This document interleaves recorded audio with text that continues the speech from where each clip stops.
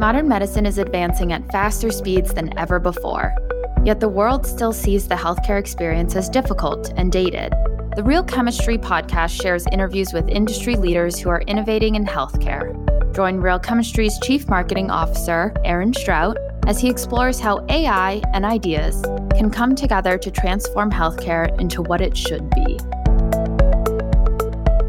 Good afternoon. This is Aaron Strout, Chief Marketing Officer of Real Chemistry and the host of the Real Chemistry podcast. And today we have yet another special guest. We seem to always, land the cream of the crop. That's a little nod to something we'll talk about a little bit later in the show. But Jennifer Goldsack, who is the CEO and co-founder of the Digital Medicine Society, and just an amazing human being, highly degreed, very personable, Olympic athlete. And, we cover a lot of ground talking about things like how she got here, why digital medicine is so important, what the ecosystem looks like if you're setting up a business or sort of evolving your business in this landscape. What are some of the key things that you need to think about? Hint, one of them is making sure that you're solving an actual problem. The other is making sure that whatever you're doing will get reimbursed. We have a little fun at the end with some of our more personal questions. But really just, a lovely conversation with a lovely person. And one of the things that I do want to nod to is this podcast should be going live on Thursday, the 14th of June. And if you head over to our blog at realchemistry.com, we put up a blog post yesterday that I think you'll also appreciate. And so take a minute to do that, realchemistry.com, just like it sounds. Our digital health team was behind this, and I promised them that I would do a little push. So without further ado, hopefully you enjoyed this episode and we'll give it a good listen.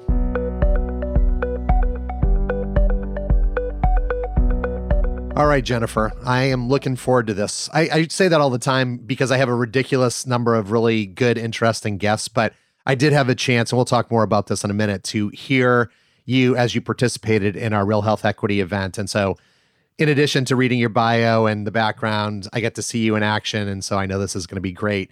And I will say, I appreciate you doing this. You're traveling today. You're in our nation's capital. And so you're a little bit closer to me, even though I'm on the West Coast, but really grateful that you're able to take the time to do this. Delighted to be chatting with you, Aaron, and participating in the equity event was also a privilege. It was a day of tremendous and important conversation. So delighted to be back with you. Well, thank you for saying that. I completely agree. And I was blown away and I helped put it on, right? So I think that's a good sign when you're helping to orchestrate and you know what's coming and you're still pleasantly surprised. I do want to start with sort of the place that I like to start with all my guests, right? And it's like, what got you here? What got you involved in healthcare? And we'll go through like some of the cool things that you've done, because it's not every day that I have an Olympic athlete, in addition to lots of other sort of amazing things that you've done. But let's talk about the fact that you've had an interesting career journey leading up to DIME, the Digital Medicine Society. What got you interested in health? And then we'll touch a little bit on the whole professional athlete piece, because I think, folks will be fascinated to hear that story as well. What brought me to this place is apparently liking really hard problems and wanting to make a difference in the world. So hard problems at one point in my life, and you're right, I was an athlete, was how quickly can I go backwards in a hollowed out piece of wood on a piece of water? I've dedicated my ambitions to things that I think have more impact on people's lives. But I originally trained as a chemist. My research was into, sort of liquid crystals, and, then took some time out to be an athlete. And I competed at the 2008 games and always thought, I have good education. I'm a hard worker and I'm an Olympian. It will be easy to find a job. And if anyone remembers the fall of 2008, that certainly wasn't the case. And so ended up working, I was living in Philly and ended up working to put my research skills to use within a healthcare system. There was the passage of health reform. The High-Tech Act went through. So the introduction of electronic health records. And that timing was really important for me. I had the privilege of waking up every day as an athlete and spending my days trying to be the best in the world at something. And a lot of people struggle to transition out of that. And I was really passionate about how can we work to improve people's lives. And it felt very tangible right from the start. And I feel privileged that as we digitize healthcare, I lead an extraordinary team and community at the Digital Medicine Society, that it still feels like I have the chance to do that every day. Well, I love that story. And I do want to talk a little bit about the rowing crew, right? But anyway, one thing I do want to touch on, just because I did my grad school in DC, and you are in DC right now, but I did see, looking at your bio, that you did go to George Washington University, on top of University of Oxford and University of Pennsylvania. So like a pretty nice trifecta of university experience there. Thanks, Aaron. My mom's very proud. Good. Well, and it's nice to do it in different places, right, in the world. And so you got to do some Eastern Seaboard, some across the pond, based on the accent. I guess that's where you hail from originally. Let's dive in a little bit to the athlete piece. And so at what point, like, how did you choose crew? And at what point did you know, like, I might actually be good enough to compete, at the Pan Am Games and the Olympics? I think you won a silver medal. So not only did you just go, but you also went and sort of participated and achieved at the highest level. I knew when I was 10 years old, and I'm going to give away my age here, Aaron. I knew when I was 10 that I wanted to go to the Olympics. I will never forget it. There was a British sprinter called Linford Christie, and I remember watching him win the 100-meter sprint at the Barcelona Games, like sitting at the kitchen table and thinking, I really want to do that. And I played sort of all of the varsity sports throughout high school, really enjoyed it. But I had a job. I didn't do anything at a particular, at a bigger level, and then went off to university and actually ended up playing rugby for the university. So I was a double varsity athlete, and it had a pretty catastrophic knee injury that made it tough to come back. And at that point you mentioned that I was at Oxford. So the two big sports there are rugby and rowing. And I knew how to train. I was a lifetime athlete. Am pretty tough. And so decided that I needed to do a sport that was hard. Physically, I should probably sit down. And that led to rowing. And I remember turning up and saying, to the university team and saying, you should teach me to row. And they were like, at this point, I'm a junior. They're like, we don't teach people to row, go back to your college because it has a collegiate system.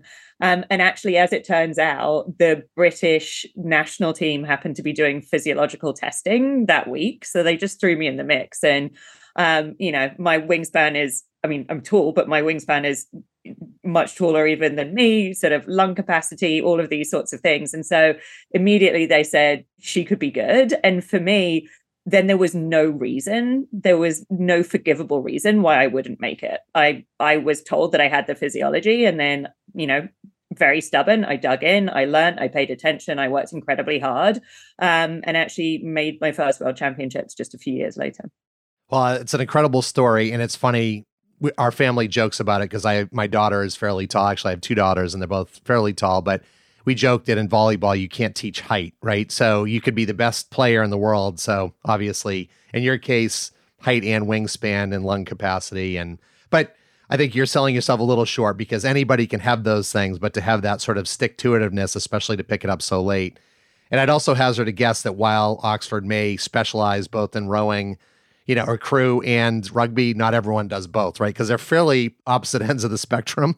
They both require a lot of endurance, but one is very brutish, where one feels so elegant. It's like you're water bugs scooting across the river. So very cool that both of those were in your repertoire.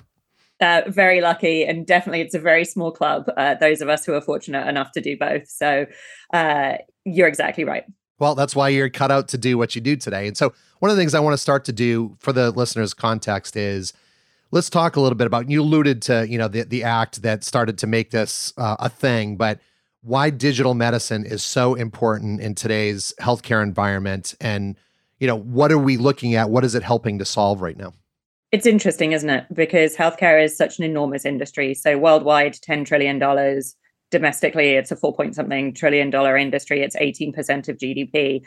Every single person needs the system to care for them or a loved one at some point in their life. And unfortunately, for too many people, for extended periods, and sometimes even continuous periods. And yet it's an industry that is sort of really become the last bastion of digitization. If we think about large industries and where sort of digital innovation has truly transformed the way industries sort of execute their core business. So there's this, there's this part of me that always wants to be, solving those hard problems, and it is the last bastion. And so that's attractive. But the reality is we don't have a choice not to get this right. We exist in a healthcare system that's in crisis.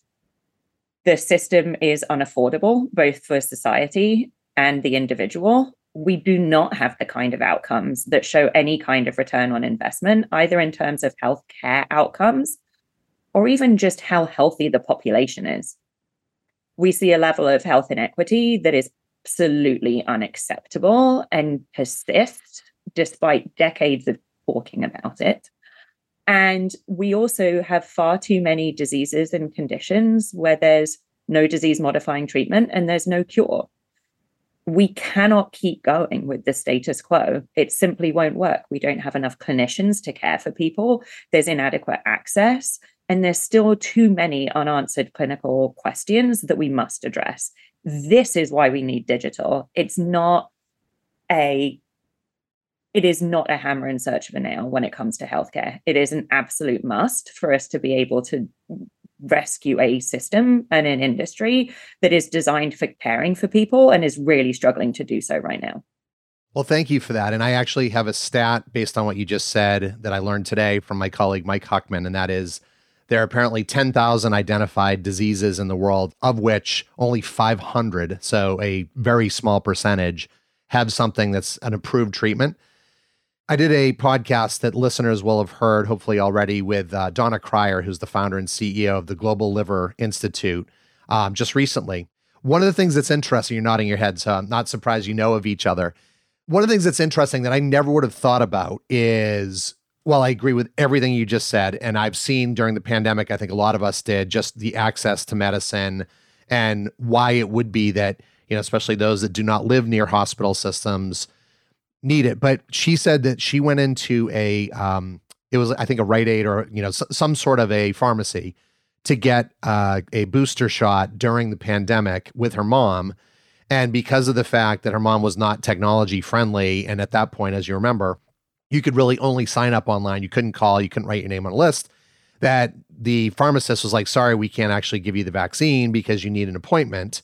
Yet her mom didn't know how to do this. So Donna, being the good egg that she was, helped her solve it. But I hadn't thought about like technology as a barrier. So I would love it for someone that thinks a lot about these things, that's such an expert. How do you think about this? And how does Dime think about this in terms of making sure that it is extensive, but doesn't end up sort of limiting the access that people have if that's the channel that companies are pursuing? It's such a great question, and I'm going to answer it in full, and I don't want to be dismissive with what I'm about to say. But I think we need to be pretty frank with ourselves about what current state is. The ability to actually show up at the clinic, to afford transport, or to have a daughter, in Donna's example, who could actually take you, is today a barrier for far too many people. Knowing where vaccines actually are is a barrier for far too many people. We have to be realistic about, look, what are some of the challenges that we need to intentionally address as we digitize healthcare to make sure that they don't add inefficiencies or inequity that are unacceptable, but at the same time, compared to what? The challenges to access in this country are absolutely enormous. Half of counties in the US do not have a single mental health care provider, despite the fact we find ourselves in a mental health crisis. 50% of Black Americans live in a county with no cardiac specialist. These are the sorts of issues that we're facing. So what I want to make sure we don't, and I'm intentionally using a provocative word, waste our time doing, is hand-wringing and agonizing over the, oh gosh, what if we don't have access to technology? Maybe we shouldn't do this. No, we need to do it. We just need to make sure that we take the time to think about all of the different use cases and all of the people that our industry exists to care for, and contemplate that in how we build solutions and how we deploy solutions. And there always is one, whether it's, unfortunately during the pandemic, you wouldn't have been able to do things like go to the library, but could we have added a phone call component? Could we have added a basic SMS component, not a smartphone, but a simple flip phone component where people were reaching out and saying, hey, can we schedule you for your vaccine? We can solve for all of these problems. There is no technical reason why there should be barriers to access or why there should be inequity. We simply have to take the time to pause and think about those challenges up front. And what I really don't want to happen is that we slow down progress because we are concerned about, these challenges when the house is on fire. Well, that's a very smart answer, not surprisingly. And I think where I would sort of build on what you just said, and I had a guy that I worked with a million years ago who was at Forrester Research, and he talked about the concept. This is early days, so talking about dating yourself, this is like late 90s, right? We're trying to figure out email, because believe it or not, those of you who are younger listening, there was a day where email was not pervasive. You were not getting marketing emails. And so he had this concept of right time marketing. And part of that and part and parcel of that was like with email, it's like, well, do I send it, every day, every week, every month or whatever? And it's like, let people choose. So I think to build on what you're saying is like, let's put out the house fire. And by the way, let's think about how we are preventative about it in the future so that, we don't get into this situation. And part of that is making those multi-channel offerings available. So straightforward SMS. We know a lot of people, almost everyone has access to that, right? Making sure that there is some sort of a phone channel, even if it's like leaving a message. I think almost everyone knows how to do that. So I love how you're answering that. It's a little bit of a segue into our next conversation, and we talked about some of the complexities of the marketplace, right? So the success of digital medicine ultimately does rely on convening across healthcare. Mm-hmm. So you have the pharmas, you have the payers, the providers, you have the regulators. So as a company, whether it's a startup, whether it's like a large life sciences company, what should they be thinking about when they're building their business models or evolving their business models to develop these sustainable concepts that do provide medicine for all or therapies for all or, therapy for all, like in the case of mental health? Sorry, that was a very long question. A good question, though. I think the most important thing is to actually be able to clearly articulate the problem that you are trying to solve for and to have a deep understanding that it is actually a real pain point in the face of an industry that has an awful lot of pain points. If you're nibbling around the edges, you are not going to be as successful as if you start developing solutions that get to the heart of the matter and integrate with other solutions that are coming to bear within the market. So I think that's absolutely critical. What is the problem that you are trying to solve for, and what's the significance of that problem, either to our clinical care providers who are under the most enormous amount of stress and pressure. We're seeing record levels of burnout. We're seeing those sort of shortages, whether it's to access, whether it's to efficiency, and who specifically benefits. I think the other thing, and to a life sciences group, it might be more obvious, but particularly perhaps to the startup community and those even perhaps tech incumbents who aren't familiar with the healthcare industry, is you have to figure out who's going to pay. Because too many times, for example, we'll see companies doing gymnastics to avoid regulatory oversight, right? Sort of narrowing claims. They want to be a wellness product, but that means that you're never going to, no one is going to be reimbursed using the sort of CPT code approach for using your technology or for using your solution if it's a patient-facing solution, right? Actually understanding who is willing and able to pay is also really important. I can't tell you how many healthcare innovation conferences I've been to, Aaron, and I'll sort of do the rounds on the show floor and, talking to people with some really great ideas. And I always ask the question, great, who's going to pay for this? All too often you sort of just hear, well, hospitals, the clinician, and you think, do you have any idea what kind of negative margins these healthcare systems are running right now? It's just not a viable pathway. So I think you need to be really clear on the problem that you're trying to solve for and whether that is a genuine pain point. And I think also being really clear in this very, very complex environment, who's going to pay for it? Well, that is such great prescriptive advice. And I have a running joke with the woman that leads our market access team, Rita Glaze, that it's like essentially you can have the best therapy in the world, but if you can't get someone to pay for it, who cares? And I think people don't think about that. And I love the fact that you're telling people what problem are you trying to solve? Because I think we do, I've grown up in the startup world. Too often you have people that are a solution in search of a problem versus how about you solve something that's right in front of you and then make sure you're going to get reimbursed so you've got the right business model thought through. So one of the things that I would love to shift into is, we know that data and evidence and things like that are such an important lifeblood of what we're doing. It's helping us to get more advanced with decentralized trials and things like that. But one of the questions I know the team wanted me to tee up for you is talking about how important an integrated evidence plan is in the regulated environment and why. And actually, what I might ask you is, I'm not sure everyone listening will know what that is. So maybe if you could start with, tell us a little bit more about what it is, and then let's get into the, why it's important and the how. So if you're listening and you don't know what an integrated evidence plan is, you are in good company. I think the majority of the innovation community, even some of the most thoughtful and pioneering folks in digital health, haven't actually contemplated this notion of an integrated evidence plan yet. It's something we've been thinking about an awful lot at Dime, and it's something that we are going to begin championing through some pre-competitive work, actually starting this fall, Aaron, because we think it's so important.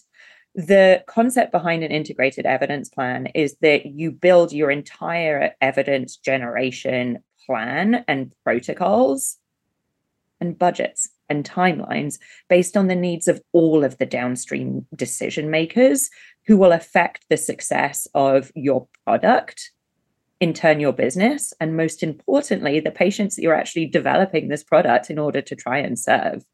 So let's get specific about what I mean. So we are thinking about not simply defining your regulatory strategy and your evidence generation strategy to meet the needs of FDA, for example, if you are a product that falls under FDA oversight. But then actually you pause and you think, well, gosh, once I'm a regulated product, I'm going to need someone to pay for that product. I am going to need, if it's a patient-facing product, a clinician to have enough trust and to have seen sufficient evidence to actually believe and trust my product so that they are writing prescriptions. And we are going to need those patients themselves to actually trust and want to sort of engage with this therapy or with this solution if it is presented to them. How do you think a priori about designing studies that can be integrated so that you are generating all of that data and information in the most efficient and effective way possible? So you are perhaps adding additional data points, or you're expanding the size of your study, or you are adding sort of a second sub-study as opposed to having to sequentially over the period of, frankly, decades, top up and go back and almost recreate very similar studies to what you've conducted previously, but now you have to look for health economic outcome data that you just never collected the first time round. These are the sorts of things that I think that are not optional in the market headwinds that we are experiencing. It is simply not going to work to do all of these things sequentially. And I'd even make the case, Aaron, that it may be unethical to do so, to essentially enroll patients to a very similar study to one that you've previously performed because you didn't think about all of the evidentiary needs up front, or to delay access to a really effective treatment or intervention because a cleared product sits on the shelf because we haven't generated the sort of evidence that payers, for example, need. That's an unacceptable state given the market. It also is not good for commercial success. So there's lots of reasons to think about this integrated evidence approach.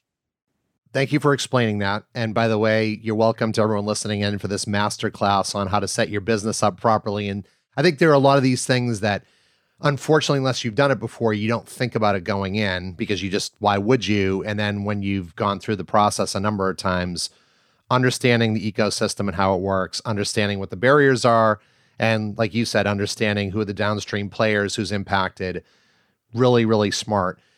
I want to talk about one of those headwinds or potential headwinds, right? Because we have lived in such a partisan environment for a few years, and I think it's about to get sort of back to worse again since we know that there are a lot of people throwing their names in the hat. There's no clarity on, whether Biden says he's going to win or run. This is in the United States, by the way, obviously. Sorry for folks listening elsewhere, but you're aware of our problems. One of the things I want to talk about is with the 2024 election on the horizon, do you have advice for companies, especially innovators who will have to deal with this potential headwind, about how they move their programs forward and initiate change effectively? I think what we have to remember is that the regulators themselves are, apart from a few political appointees right at the top, are lifetime public servants. They are scientists, they are health economists, and there is a commitment in our community, especially on the regulatory side, to keep driving forward and to keep fulfilling the missions of these agencies, whether it's CMS, whether it's at the VA and in particular VHA, whether it's FDA, whether it's ONC. All of these agencies are full of really smart, really hardworking, passionate people who want to see the digitization of healthcare succeed. And I think that we should feel confident in placing our trust in them. I also think that, and I'm going to give you a bumper sticker here, Aaron, so I apologize. I love it. There's a phrase I like, which is the cream always rises. Solve problems that matter to people, that improve lives, and that reduce costs. You make people on both sides of the aisle happy, and you can pick your argument depending on who's in office. There is if you are going for that sort of essentially double bottom line approach, right? You can make people happy with outcomes and equity, and you can make people happy through dollars. If you can innovate in such a way that regardless of the political inclination of the person on the other side of a decision, that you can show them value, you are going to win. So this idea that the cream rises is, I think, really important. And I go back to what I said earlier on in our conversation, Aaron, which is the status quo is unsustainable. Regardless of political gridlock, a highly partisan, polarized environment, the system will collapse, and that is not politically acceptable for anyone. So if you are reducing costs and improving outcomes and equity, you're going to win. Well, that's a great answer. And I think I've seen this firsthand, and I really appreciate that not only the cream rising to the top, but just how dedicated, like I think a lot of people don't realize, particularly if you work for NIH or the FDA or, any of the other CDC, you do it out of love, not because you're political, not because you're getting paid tons of dollars, right? Because you're not. You're not. And I've had an opportunity, I'm sure you have, to meet and work with these people. And they are lovely people who care deeply about what they do. And I think you identified them correctly when you said civil servant, right? They are here to serve the public and to make public health better. And so I appreciate you leaning into that.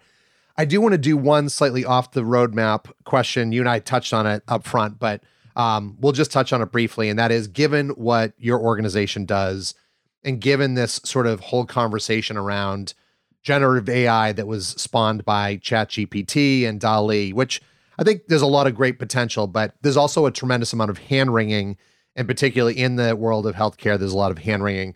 I'd love to just get your sort of, more than your bumper sticker, but we don't have to give a full, 30-minute presentation on where are we with generative AI and how are you seeing it and maybe where it's headed. Well, we should maybe plan a follow-up where we dive into that in detail. Love it. Because there's certainly a lot there. But maybe I can actually use this opportunity to pull on a thread that we've already mentioned, which is this idea of like, what's the problem you're trying to solve for? And the bigger the pain point, the more successful you will be. You and I, Aaron, I've been immersed in this field for a long time now. You're an expert in it too. And even before digital existed in healthcare, the diffusion of innovation and adoption is just hard and it's slow. It's a large industry. It's complex.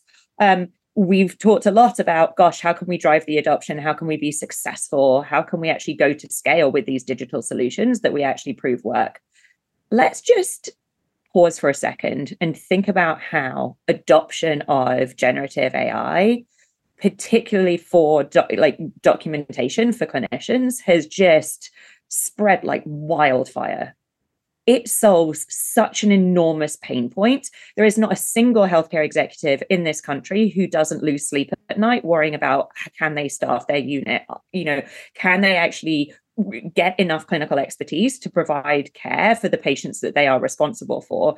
There is not a single clinician with documentation responsibilities who doesn't hate it or feel overly burdened from it, or who questions their vocation, as they spend 40 to 60% of their time in that documentation.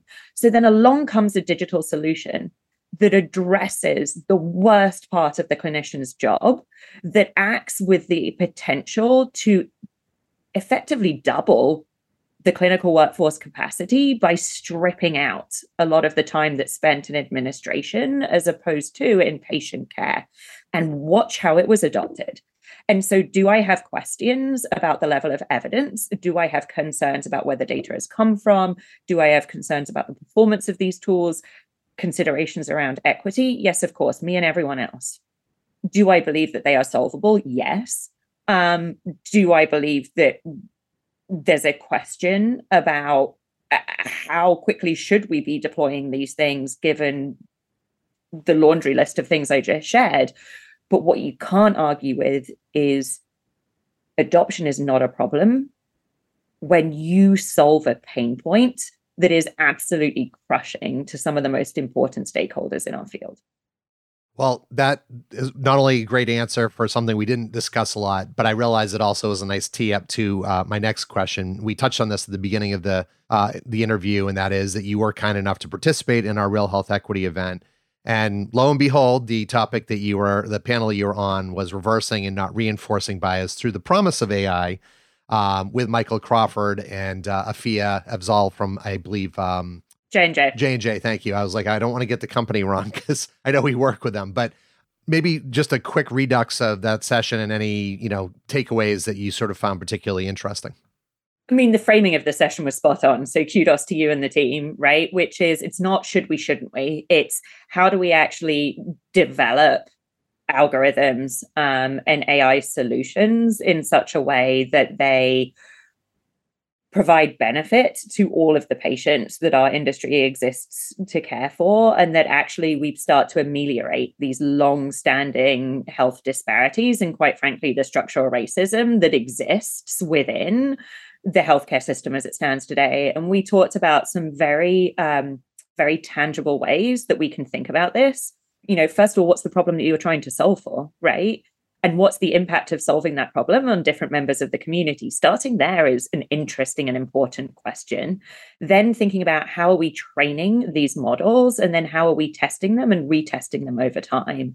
And there's sort of myriad, I almost said tips and tricks, but that's really minimizing some of the scientific and mathematical approaches that we can use. Again, there is absolutely no technical reason why we can't do this correctly. We just need to make sure that the folks who are developing these solutions realize that they can differentiate themselves in the market by actually building inclusive solutions, that there is a double bottom line here for anyone who's willing to build out proof points that says this performs well for everyone. This is not going to end you up on the front page of the New York Times with a decision to incorporate an algorithm that performs differently in different populations, that actually there's real value for developers. There's also a real need, I think, to educate a lot of the decision makers and the end users who are contemplating or implementing these AI solutions, so that they actually know the right questions to ask and they know what a good answer looks like. Well, what I liked about your tips and tricks comment, even though you walked it back a little bit, is I think where you're going is this is not rocket science. And if you apply some of the principles that have existed for a long time, it's really just sort of being mindful and purposeful about your approach. And I think as we're solving a lot of these societal issues and these health equity issues, this is no different, right? So it's just being aware of the blind spots and doing the things that you mentioned. One of the things that I do want to sort of tap your brain for, because Jennifer, you've done such amazing things, and we know that the future is, our children, our, interns, our young employees that are sort of coming up through the ranks, and they're going to, one, they went through a pandemic that, is one of their first experiences. And two, they've only ever lived with digital, right? And sort of all things being available online. So what advice would you give to young professionals, particularly those interested in working in healthcare today? The first piece that I actually think is really exciting is there are so many more opportunities to work in healthcare than there were previously. I almost said easier, but it's not easy because you still need to be sort of an expert. True. But, you can have a background, you can be a PhD mathematician and have a meaningful role in healthcare now. You can be a cybersecurity expert and have a meaningful role in healthcare. You can be a privacy attorney and have a meaningful role in healthcare in the digital era. There are so many different ways to actually blend your passion and your personal sort of career talent in an industry that so desperately needs smart, hardworking, thoughtful people who want to make a difference. And so that's not to discourage people who feel that vocation to be a clinical care provider. Certainly not intended to discourage, clinical scientists. And there's an awful lot of ways that we are building that allows you to bring your talent to the table. As I said, we talked about those different technical roles. Those clinical roles are still going to be at the heart of healthcare. And I think we're moving to a system where we are talking more about healthcare than clinical care. And technology allows us to do that. So we can also think about the role of health coaches, and we can think about the role of peer support networks that can be supported, augmented, integrated using technology, and have this really sort of rich tech stack of, technical solutions, clinical expertise, and a human touch that we know is so important for equity and good outcomes. Well, that is incredibly good advice. And, just if anyone needs any more nudging, I think you mentioned a stat up front about the trillions of dollars and the percentage of GDP. It is a sexy industry to go into. And I love the fact that you gave people so many different doors to walk in, because I've done this for a while and I wouldn't have thought of that. So very useful information. Thank you. We have 2 more questions left, and they're a little bit lighter hearted, but one of them I started asking at the beginning of the pandemic, the one that has been consistent all the way through. But this next one is, and it can be for personal, professional, or both, but if you had one wish, it can be anything you want, what would it be and why? I wish I could clone myself and our whole team at Dime. I am really proud of the work that we do, the way that we're able to amplify the work of our partners. And I think we're really having an impact in making sure that as we digitize healthcare, it is helping and not harming. There is an enormous amount of work to do. We have a voracious appetite to be staying ahead of these issues, making sure that when we digitize healthcare, we get it right out of the gates, that it is actually working, that it is working for everyone, that we aren't at risk of unintended consequences. And we do that before suboptimal approaches are sort of ossified, and then we spend decades and decades trying to unwind them. So, with very little humility at all, I would want to clone myself and our extraordinary team at Dime and give us more capacity immediately to work with our extraordinary partners to build this right. Well, that is great advice. And I think cloning you might be the hardest part, because clearly you broke the molds when they created you. But if we can do it, then, I'm sure you can figure it out and the world would be a better place as such. The last question I like to ask, and, it's funny, I get to talk to some of the smartest people in the world, and this is the one they always grapple with, right? And there's no right answer to it, by the way. And that is imagine the scenario where you're stuck on a deserted island and you can take one album with you. Don't worry about how it works, but which album would you choose? Well, first of all, I love this question. I don't even know if it was on the radio in the US, but the BBC has a really nice segment, and it used to be on a Sunday night, called Desert Island Discs. Oh, really? And they used to get all sorts of celebrities on, and they take you through your sort of 5 top songs, and members of royalty did it, sort of pop royalty, all sorts of people did it, influential scientists. So I love this question, first of all. Second, I think that this could change on an almost minute by minute basis, because music is really powerful. It also it changes your mood, it reflects your mood, it reminds you of certain times, but for whatever reason, as I sit here on the road in DC this afternoon, I would go with an album by a group called Mochiba called Big Calm. And it just reminds me of, I was a teenager. I loved that. I pretty much wore that CD down completely. And it makes me happy just thinking about it. Well, and now we have this thing called Spotify, so you can go and find our Apple Music or whatever you use. But I love that choice. And I think we're at episode 230 at this point. So I've asked that question a lot. No one's ever answered. Mochiba, is that what you said the name of the band was? Yeah, Mochiba's Big Calm. Well, they're going to see a spike all of a sudden in their, Spotify listening. So they can point back to you and give you props for doing that. But this is that point where we will wrap up. And so I do want to thank you, Jennifer Goldsack, who's the CEO and co-founder of the Digital Medicine Society, Olympic athlete, good person in general. I'm Aaron Strout, the CMO and the host of the Real Chemistry podcast. And this has just been an absolute delight. So thank you so much, Jennifer. Oh, it's been my pleasure. Really enjoyed our conversation. Want more episodes of the Real Chemistry podcast? Subscribe to our show wherever you listen to podcasts. We post a new episode every Thursday. Visit realchemistry.com for more info.